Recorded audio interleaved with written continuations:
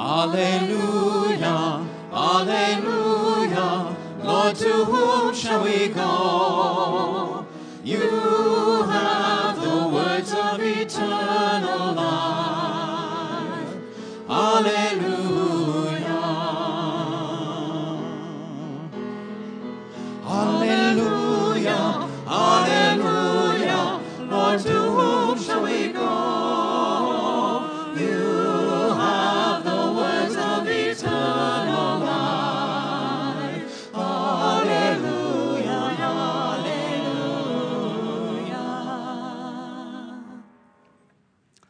A reading from the Gospel of John, the first chapter. And the Word became flesh and lived among us. And we have seen his glory. The glory is of a Father's only Son, full of grace and truth. John testified to him and cried out, "This was he of whom I said, 'He who comes after me ranks ahead of me, because he was before me.' From his fullness we have all received grace upon grace. The law indeed was given through Moses. Grace and truth came through Jesus Christ. No one has ever seen God. It is God, the only Son, who is close to the Father's heart, who has made God known." This is the testimony given by John when the Jews sent priests and Levites from Jerusalem to ask him, "Who are you?" He confessed and did not deny it, but confessed, "I am not the Messiah." And they asked him, "What then? Are you Elijah?" He said, "I am not." "Are you the prophet?" He answered, "No." Then they said to him, "Who are you? Let us have an answer for those who sent us. What do you say about yourself?" He said, "I am the voice of one crying out in the wilderness, 'Make straight the way of the Lord,' as the prophet Isaiah said." Now they had been sent from the Pharisees, and they asked him, "Why then are you baptizing if you are neither the Messiah, nor Elijah, nor the prophet?" Jesus answered them, "I baptize with water. Among you stands one whom you do not know, the one who is coming after me. I'm not worthy to untie the thong of his sandal." This took place in Bethany, across the Jordan where John was baptizing. And the next day he saw Jesus coming towards him, and he declared, "Here is the Lamb of God who takes away the sin of the world." The Gospel of the Lord.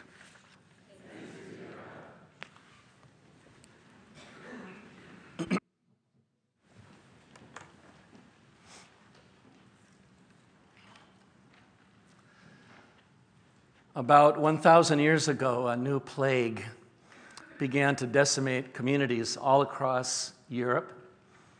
We know now that it originated from a poisonous fungus that was in the rye that was being pounded into flour to make bread. And as this plague attacked the central nervous system, it caused hallucinations, convulsions, and then horrible skin infections that usually led to death. As you can imagine, there were not only swells of grief and of despair across Europe, but a tidal wave of fear. People wondered if they would be next, if there was any place safe. And their misunderstanding of the disease caused them to be fearful of any contact with people who were suffering. And sadly, this meant that many sufferers of this plague had to die alone, feeling abandoned by their loved ones and certainly by God. And in response to this, a small group of Christians formed a religious order called the Brothers of St. Anthony. And they dedicated their lives to caring for plague victims. And the first thing that the brothers did was to build a hospital where people could be welcomed, where they could care for the sick. They had to know that it was, in their mind, a great danger to be in contact with these people. But they got beyond that fear, and they did what they felt God was calling them to do. And day after day and year after year, they welcomed the sick into that hospital, treating them with herbs and other plant remedies and reminding them that Christ was with them in their suffering. Several hundred years later, when the bubonic plague swept across Europe, the brothers of St. Anthony were there. But now they were many in number, and they had built over 350 hospitals in an ever-widening circle of care. And one of those hospitals was in the little town of Isenheim in Alsace. It had a big open room where the sick were treated every day. And that's where the brothers also decided to create a space for worship and daily prayer. And with money from some benefactors, an artist named Matthias Grunewald was commissioned with the task of creating a large triptych that could convey the heart of faith to everyone who gathered in that space. And for the next 4 years, from 1512 to 1516, Grunewald created an enormous movable altarpiece, which then served as the central object of devotion for everyone there. Triptychs like that were common across Europe, but Grunewald's was unlike any other. When I went and saw it a few weeks ago in an old abbey near Isenheim, I felt like I was standing with everyone who has looked at Grunewald's striking depiction of Jesus, including those first patients and brothers who did that exactly 500 years ago. From a distance, the main panel looks like so many other scenes of the crucifixion. Jesus is hanging on the cross. There is a small crowd that gathers at his feet. But when you move closer, you see the remarkable thing that Grunewald has done. After closely observing all of those who were suffering from the current plague, Grunewald covered the body of Christ with the same hideous, agonizing sores that he saw on their bodies. I can't imagine what it was like for the victims of the plague to see the suffering Christ and then see themselves. It had to be very moving and I think very comforting for all of them. The God they saw before them was not a God who was judging them, not a God punishing them for their sin, as many assumed, or a God who had left them to fend for themselves. Instead, they saw a God in Jesus who was truly one with them. A Word that has not just become any flesh, but their flesh, full of grace and truth. Over the years, the Isenheim altarpiece has proclaimed that same message to everyone who has stood or sat or kneeled or laid dying before it. For a while, it was taken out of view and hidden in a cave by Nazi Germans during the Second World War. Ironically, they knew it was a masterpiece, wanted to preserve it. But before and after that, every person who has seen it has seen an image of God that is indelible. When I think about the suffering that has been experienced in our own country and across the world during this month of July, I wonder what Grunewald would have done with all our pathos. Perhaps he would have painted Jesus as an African-American man fearing for his life.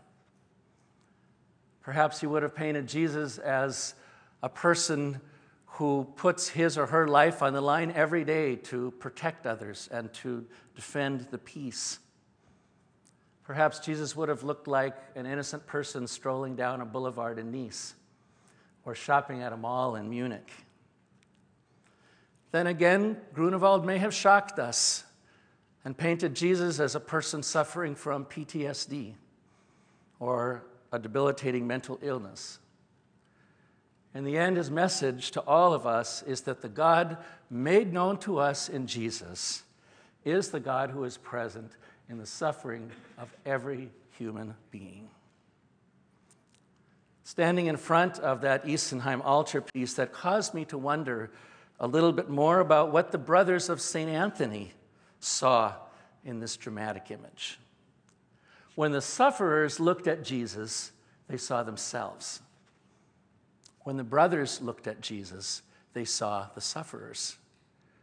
And I think it had to be a renewal for them in their own sense of call and desire to be one with these people as Jesus was one with them. The instinct that is there, that instinct of faith, was the opposite of fear. Fear in the Middle Ages and in the present is the force that drives us apart, and it leads us to see the suffering of other people as a threat to our own well-being. And for that reason, fear is also a force that can be easily manipulated by those who lead and those who want to lead, both then and now. It's the force that takes the July pathos of St. Paul and Baton Rouge and Dallas and Nice and Munich and turns it into a rallying call for hateful and vengeful action. Another sad truth is that fear moves otherwise caring people toward indifference.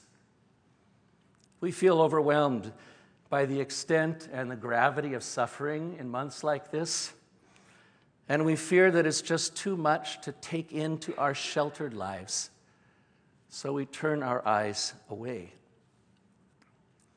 If Elie Wiesel were here, he would remind us again that the opposite of love is not hate, it is indifference. When Wiesel died on the second day of this month of July, I began to reflect on the many gifts that he shared with the global community through his art of writing. And like Grunewald, Wiesel gave us an image of a God who is fully identified with human suffering. In one of his moving descriptions of life in a Nazi concentration camp where he was as a child, Wiesel once described a scene where detainees were forced to watch while other Jewish comrades were put to death by hanging. Behind me, he wrote, I heard a man ask, "For God's sake, where is God?" And from within me, Wiesel said, I heard a voice answer, "Where is God? There is where, hanging here from this gallows." But Elie Wiesel was not driven to hatred or indifference by such violence. Instead, he did what the brothers of St. Anthony did over 1,000 years ago. He saw suffering for what it is, and he became one with it in a spirit of trust and of hope. There's a long road of suffering ahead of you, Wiesel once wrote, but don't lose courage. We shall all see the day of liberation. Have faith in life. Above all else, have faith.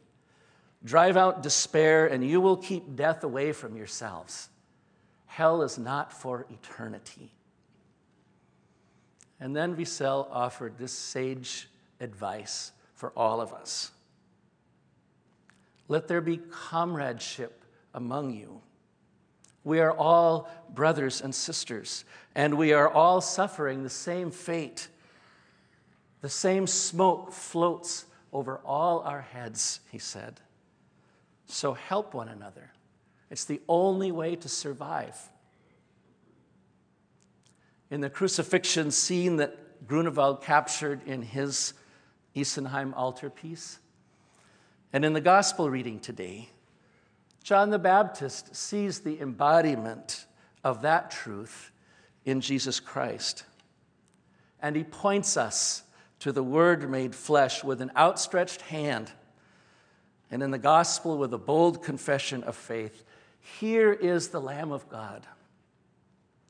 Here is the incarnation of sacrificial love that is never afraid to become one with others in life, in death, and in all that is to come. Amen.